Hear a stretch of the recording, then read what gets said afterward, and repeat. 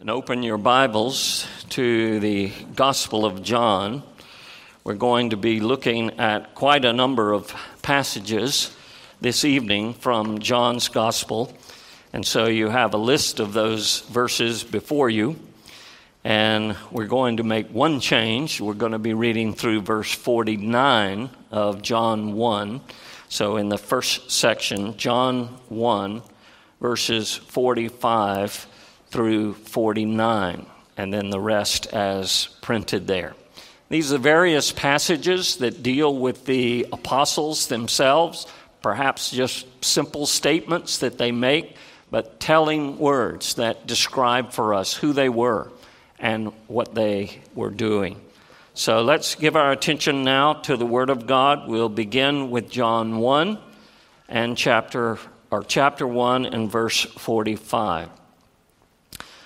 Philip found Nathanael and said to him, "We have found him of whom Moses in the law and also the prophets wrote, Jesus of Nazareth, the son of Joseph."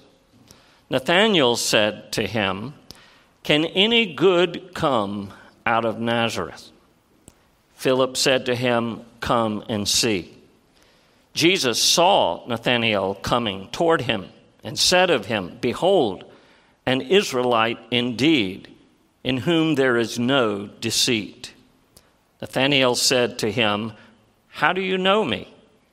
Jesus answered him, "Before Philip called you, when you were under the fig tree, I saw you." Nathanael answered him, "Rabbi, you are the Son of God. You are the King of Israel." And then turn over to John 11. Here just one verse from verse 16.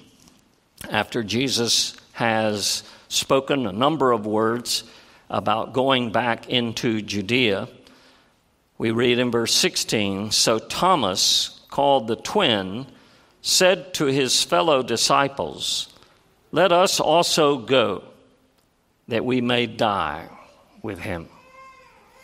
And then in John 14, we'll read verses 5 and 6, and then 19 through 24.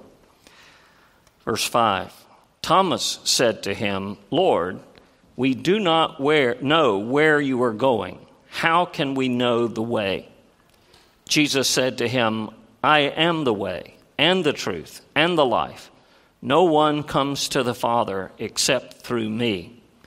If you had known me, you would have known my Father also. From now on, you do know him and have seen him.'" And then beginning in verse 19, "Yet a little while, and the world will see me no more. But you will see me. Because I live, you also will live.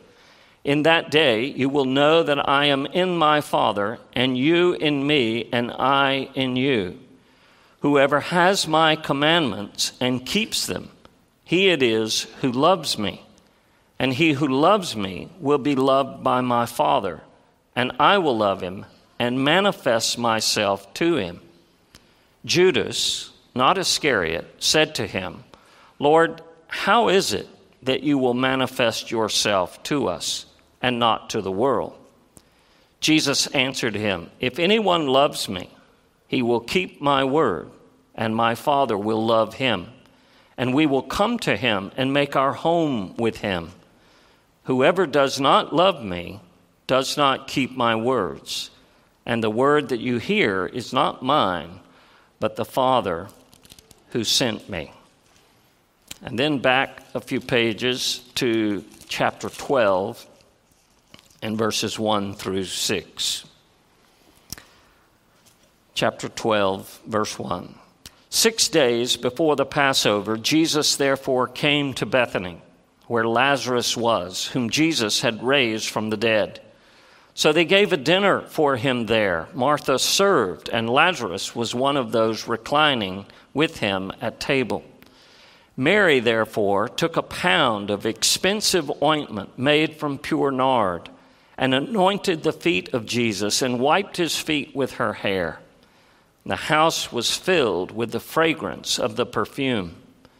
But Judas Iscariot, one of his disciples, he who was about to betray him, said, "Why was this ointment not sold for 300 denarii and given to the poor?"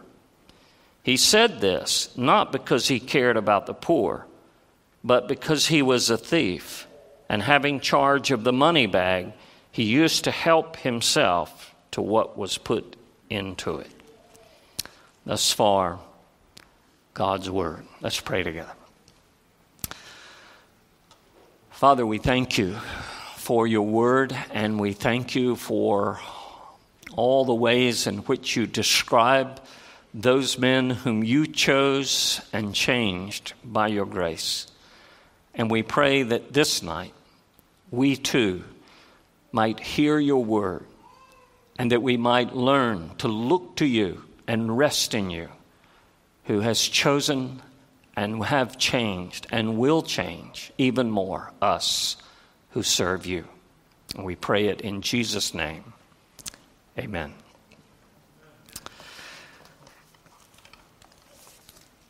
Well, we come this evening to our final message on the lives of the apostles.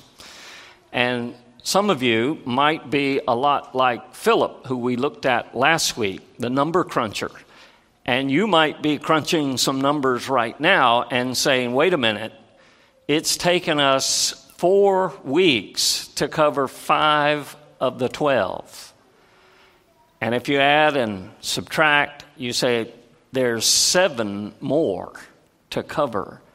And we're going to do that in one message? Well, let me try to give you an idea of how we're going to do that. Notice in your third point on your outline there that 4 out of 7 of these apostles are listed. And there's not a great deal of space given to cover those men. And there are a couple of reasons for that. The first reason is that we just dealt with the calling of Matthew about 2 weeks before we started dealing with this list of 12 apostles. So we're not going to repeat that information regarding him. And then we have the 3 others. James, the son of Alphaeus, and then Simon, the Zealot, and then Judas, not Iscariot. And Scripture has very, very little to say about these men. And therefore, we are going to have very little to say about these men. And that only leaves us 3 that we're going to deal with this evening in some detail. Nathanael, or Nathaniel, the Americanized version of the name, and then Thomas and Judas Iscariot. And we're going to begin right now with Nathanael. So we have, first of all, the grace of Christ received by Nathanael. Nathanael, or called Bartholomew, in all of the list of apostles, the 4 lists that we have of these men in the Scriptures. He is called Bartholomew because that is his Hebrew name. But it's always a reference to Nathanael in the Gospel of John, which is the only place where we find, other than the list, any mention of this man. He's mentioned 2 times, and one of them is relatively insignificant. You may remember after the resurrection, the disciples have been gathering together. At one point, there are at least 7 of them together, and Peter says, "I'm going fishing." And the rest of the disciples that are with him say, "We'll go with you." And Nathanael is one of them. That's the it. So it's the reference to Nathanael in John 1 that reveals several things worth noting. Now, we looked at these words last week in reference to Philip. This week, we're going to change the angle slightly, and we're going to be focusing on Nathanael and what he has to say. Three things that I want to highlight. Nathanael was a student of Scripture. He was familiar with the Word of God. When Philip comes to him and says, "We have found him of whom Moses and the prophets have spoken," Nathanael doesn't look at him puzzled. He doesn't say, "I have no idea what you're referring to." No, Nathanael knew the Word of God. He knew, like Philip, he knew exactly what Moses had said about him. He knew exactly what the prophets had said about him. And he was, being a student of Scripture, he was interested in the fulfillment of those prophecies. He was interested. He had a genuine interest in the fulfillment of those promises. Now, brethren, just for ourselves, take a moment and realize when you study the Scriptures, I'm not talking about a few minutes of reading. That's good to do every day. But when you take the time to meditate upon the Scriptures, when you read them, when you study them, when you go to commentaries and look up, what does that mean? When you are studying the Word of God, it awakens in you a hunger and a thirst to know more of the things of God. It stirs up your faith in the promises that God has given us in His Word. And therefore, it's going to greatly affect your prayers, because you're going to be praying and looking for and expecting God to work according to what He has given us in the Word. When you study the Scriptures, you're going to see that it causes you to set your thoughts on things that if you had not been studying the Word of God, you probably never would have considered. These are the benefits that we see from studying the Word of God. And my friends, Nathanael's, his heart was primed by his love of the Word of God. He was ready. He was looking. He was expecting God to work according to His Word. His heart was primed and ready to receive the grace of Christ. Just stop and think about this man and how long it took him to become a follower of Jesus Christ. Maybe I could ask it this way. How long did it take you to become a follower of Jesus Christ? How many people talked to you? How many people prayed for you? How many times were you confronted with your need of Christ before you believed in Him? Do you know how long it took Nathanael to become a believer, to become a follower of Jesus Christ? One conversation. We could summarize it a little differently. It took 3 sentences. That's it. Nathanael comes to Jesus, and Jesus says, "Behold, an Israelite in whom is no deceit." Nathanael says, "How do you know me?" And he says, "Before Philip called you, I saw you under the fig tree." And he says, "Rabbi, you're the Son of God. You're the King of Israel." It was immediate because his heart was ready and expecting and looking to God, and God had already worked in him. Second thing about Nathanael. Nathanael was not perfect. Yes, his heart was ready. Yes, he responded to Philip's declaration and came to Jesus, and it didn't take long. But notice what Nathanael says And Philip says, we found him. He's Jesus of Nazareth. And Nathanael says, can any good thing come out of Nazareth? To put it bluntly, Nathanael was prejudiced against the people of Nazareth.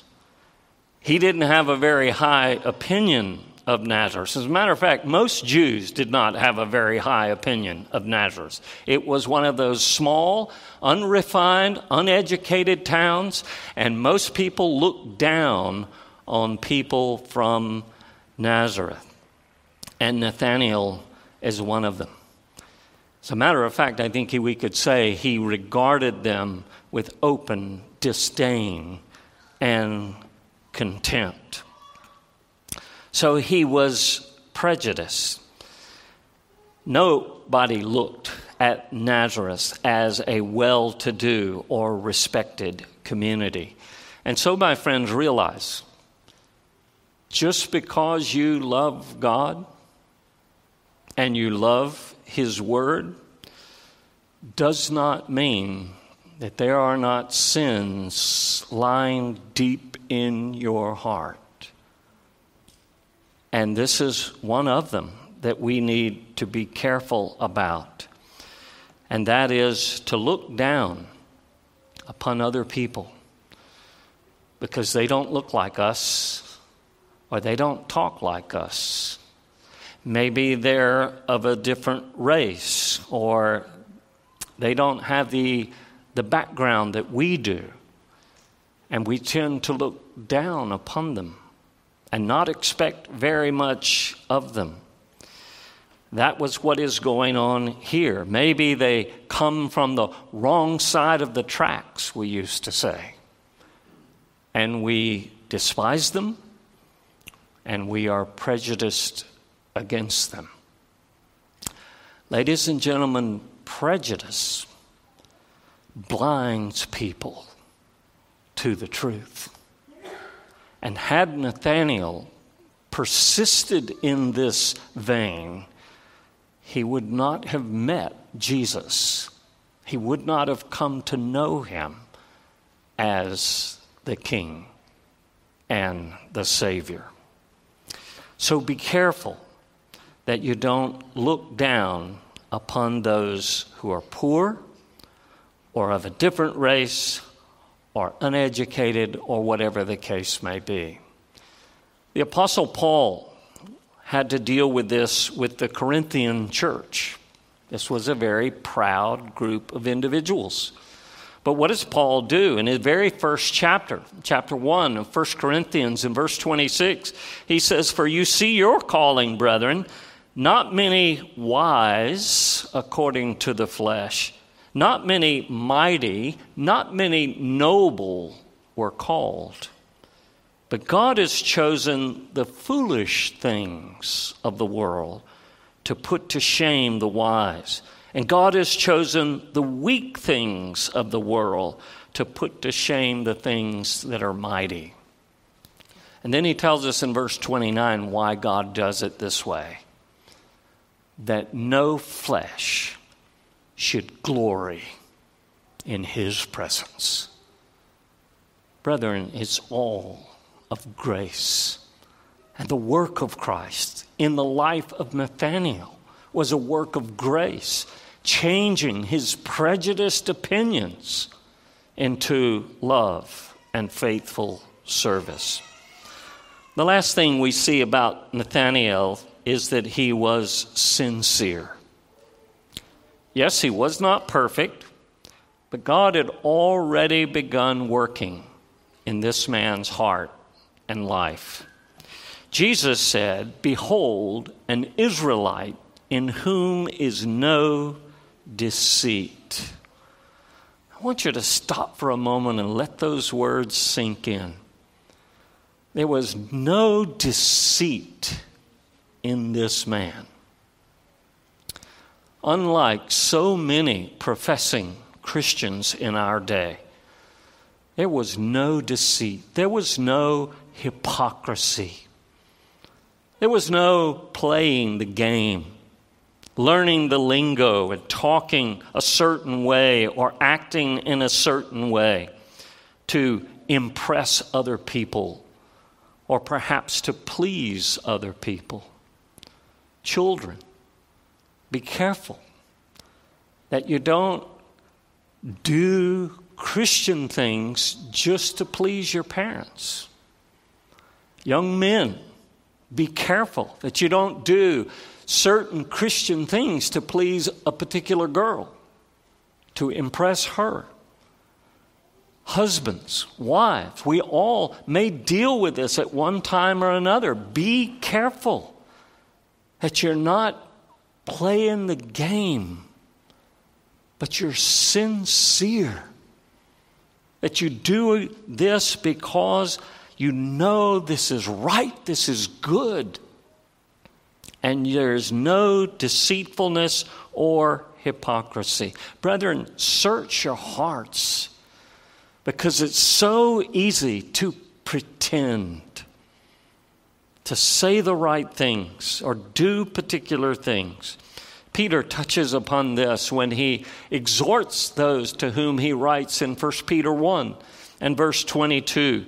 And he says, love one another fervently, but do it with a pure heart. And so everything we do needs to be done as unto the Lord and not unto men, and it needs to be done from a pure heart, a sincere heart. That's what we see in the person of Nathanael. Now let's move to the grace of Christ received by Thomas. Now, if I were to ask you this evening, what do you know about Thomas? I would expect that a vast majority would say, doubting Thomas. We all know about doubting Thomas. He's given that name solely because of the expression that's used in John 20 and verse 24. After the resurrection, Jesus appears to a number of the disciples as they're gathered together in the upper room, but Thomas is not there. Later, when Thomas is there, they tell him, he's risen, and we've seen him. What does Thomas say? Unless I can put my finger into the nail prints in his hand, I will not believe that. And so he is referred to as doubting Thomas. But to characterize this man as one who is always doubtful because of that one incident, I don't think is an accurate picture, nor is it a biblical picture.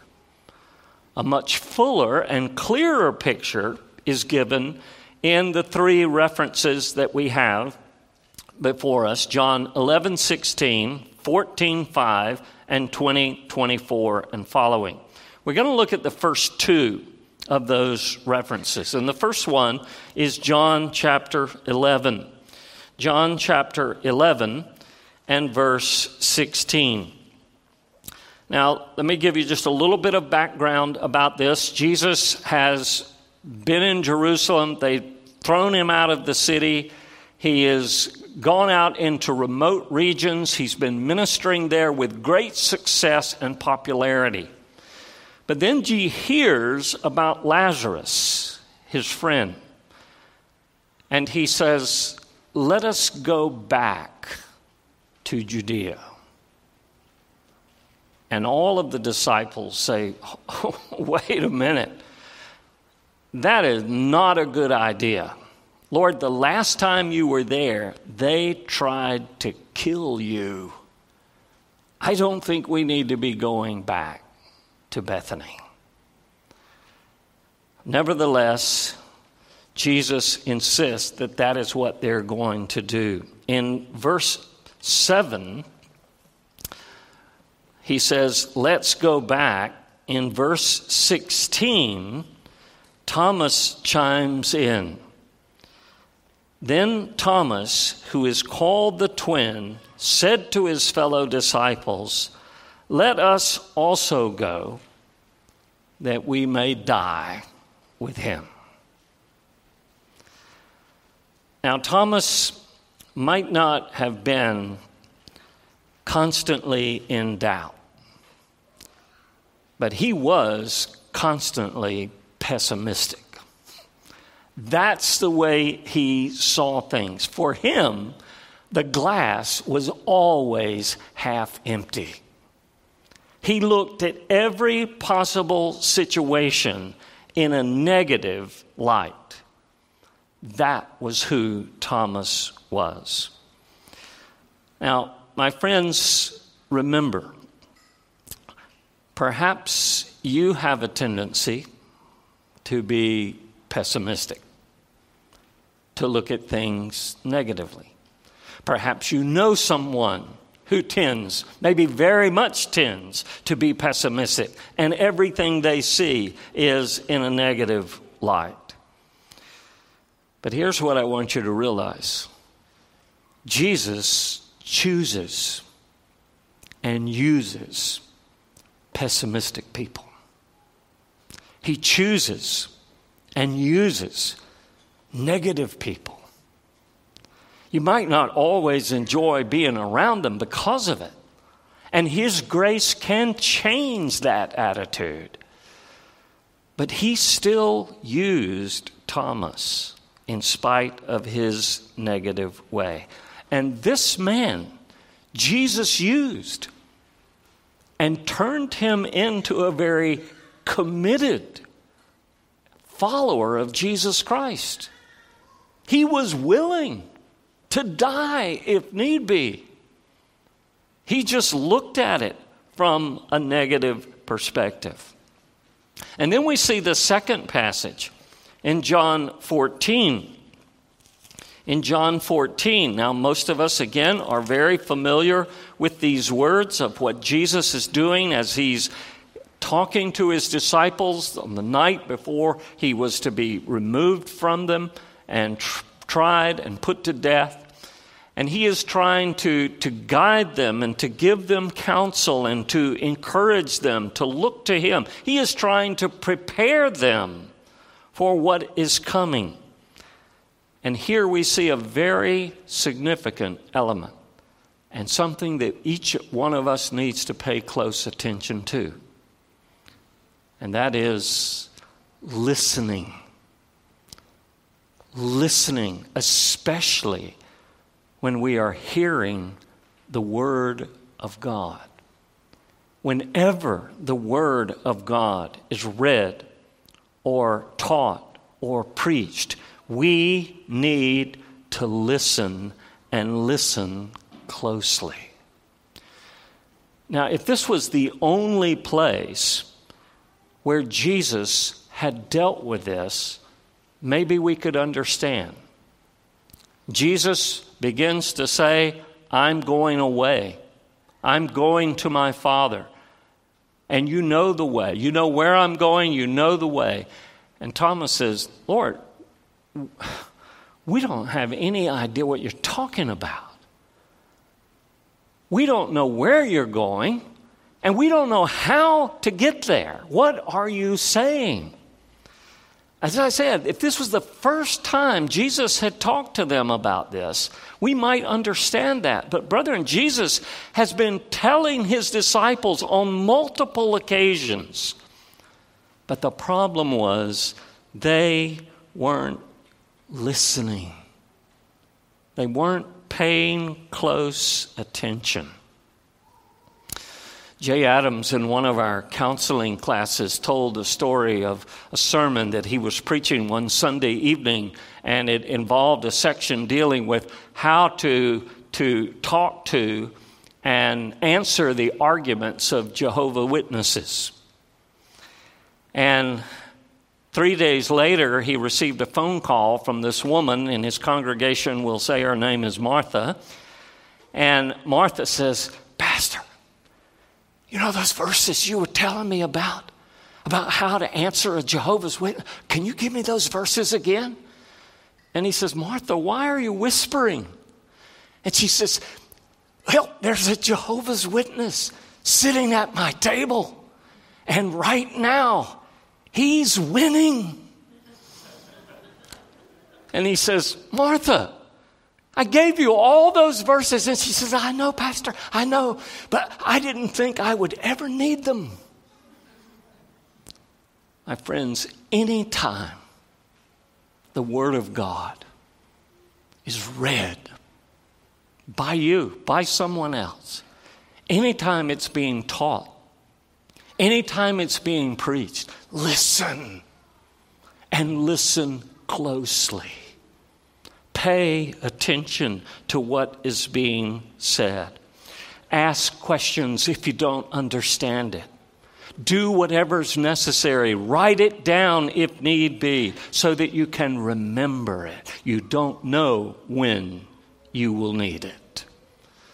So that is one thing that we learn from Thomas, to pay closer attention. Well, let's look quickly at point 3.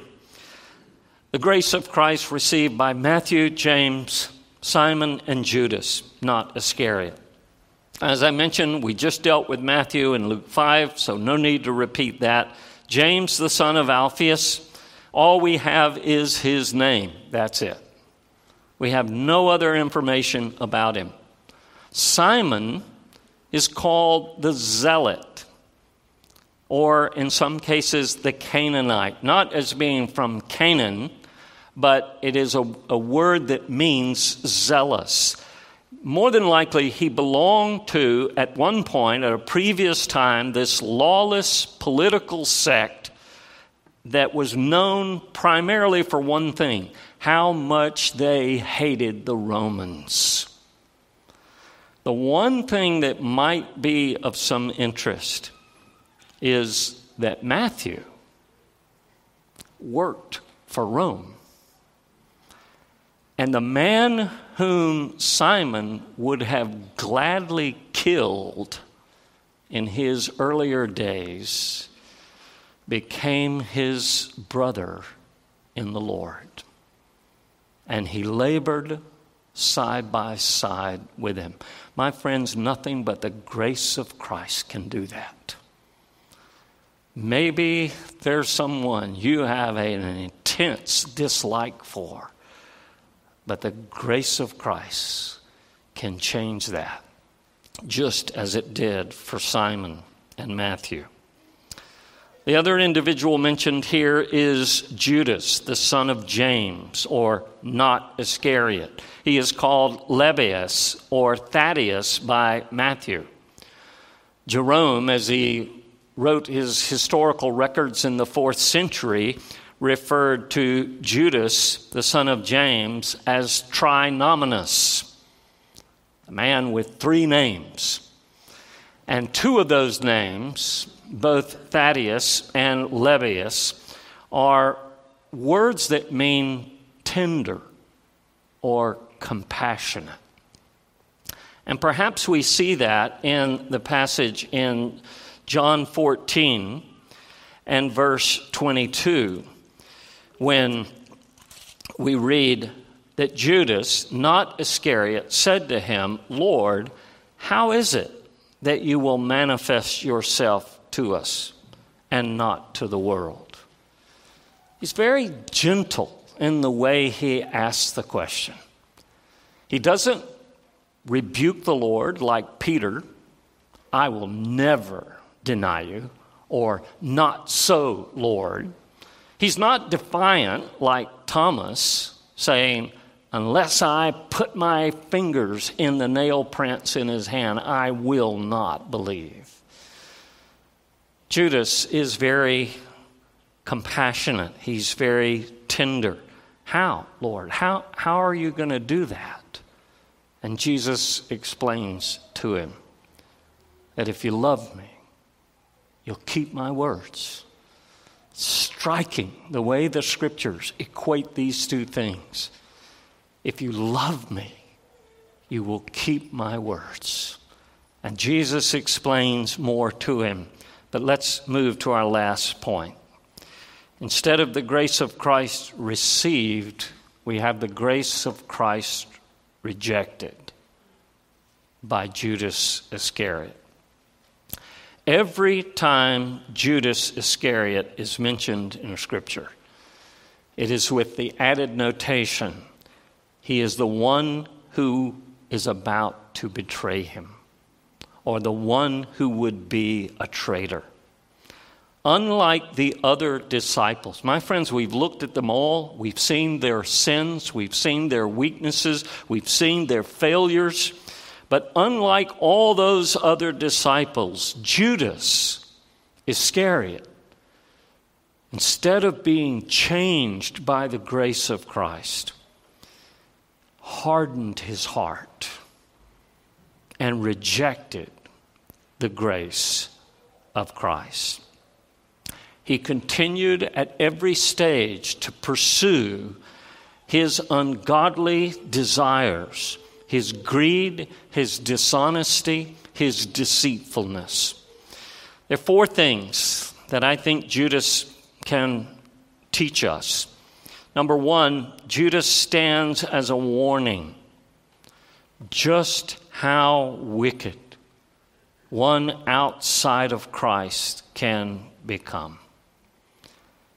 When you realize that this man didn't just betray innocent man in the Lord Jesus Christ, but he became a party to the murder of the Son of God. It's almost more than we can fathom. But it shows us just how wicked a man can become. You hear people all day long say, well, I believe that basically people are good. They need to look at Judas Iscariot because he shows us just how wicked an unbeliever can be. Secondly, Judas reveals just how hard the human heart can be. You realize that Judas, for 3.5 years, was exposed to almost every possible spiritual blessing to the maximum level. He was a man who walked with Jesus. Here was a man who had fellowship with the Lord of glory. Here's a man who sat and heard the instruction of Christ. A man who was encouraged by our Savior's prayers for his people and by his teaching. And yet he denied the Lord. Here, Judas also displays just how deceitful the human heart can be. You realize that no one suspected Judas.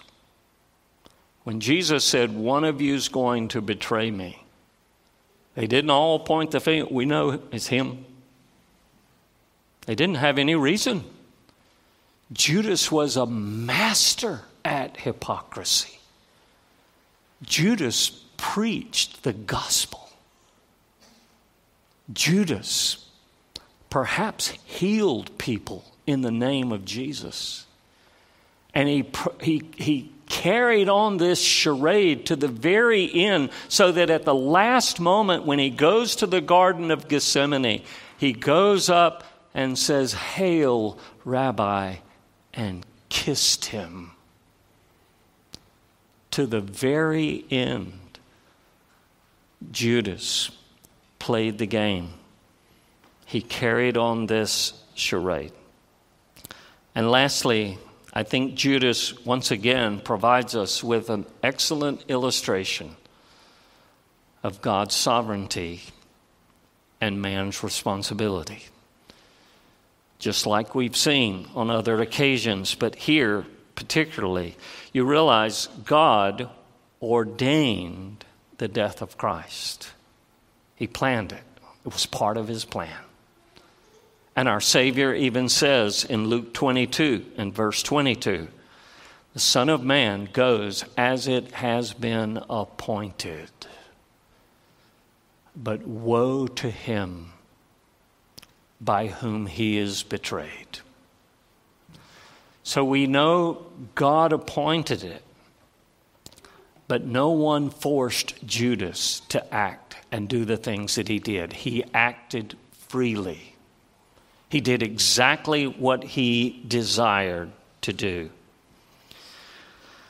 And so, my friends, we see in all of these 12 men a vast variety, different backgrounds, different personalities, different gifts, and yet they were all chosen by the grace of Christ, and they were all changed by the grace of Christ, except for Judas, who rejected that grace.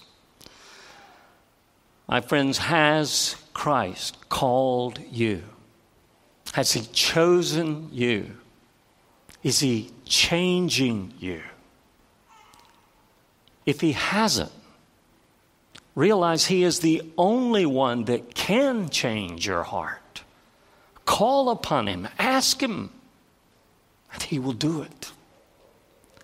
He is the one who changes lives so that we may glorify him. Paul puts it this way, knowing that it is the Lord who works in you, both to will and to do according to his good pleasure. We could try as hard as we might and not accomplish what Christ wants in our lives. But he can and will do it. It's he who works in us, even to will it, even to accomplish it. So may we take the lives of these men and use them. May we consider carefully their weaknesses and failures and seek to avoid them in our own lives. And may we see how Christ has blessed them and used them for his glory. And may he do the same with us. Let's pray together. Father, we thank you for all of these men and for the way your grace shines in their lives and the changes that you were able to bring to pass. Would you work in us, Lord? You are the potter, we are the clay. Mold and shape us after the image of your Son. Conform us to his image and not to the world in which we live. And we ask it for Jesus' sake. Amen. Let's take a few moments, pray about these things and God's work and grace in us.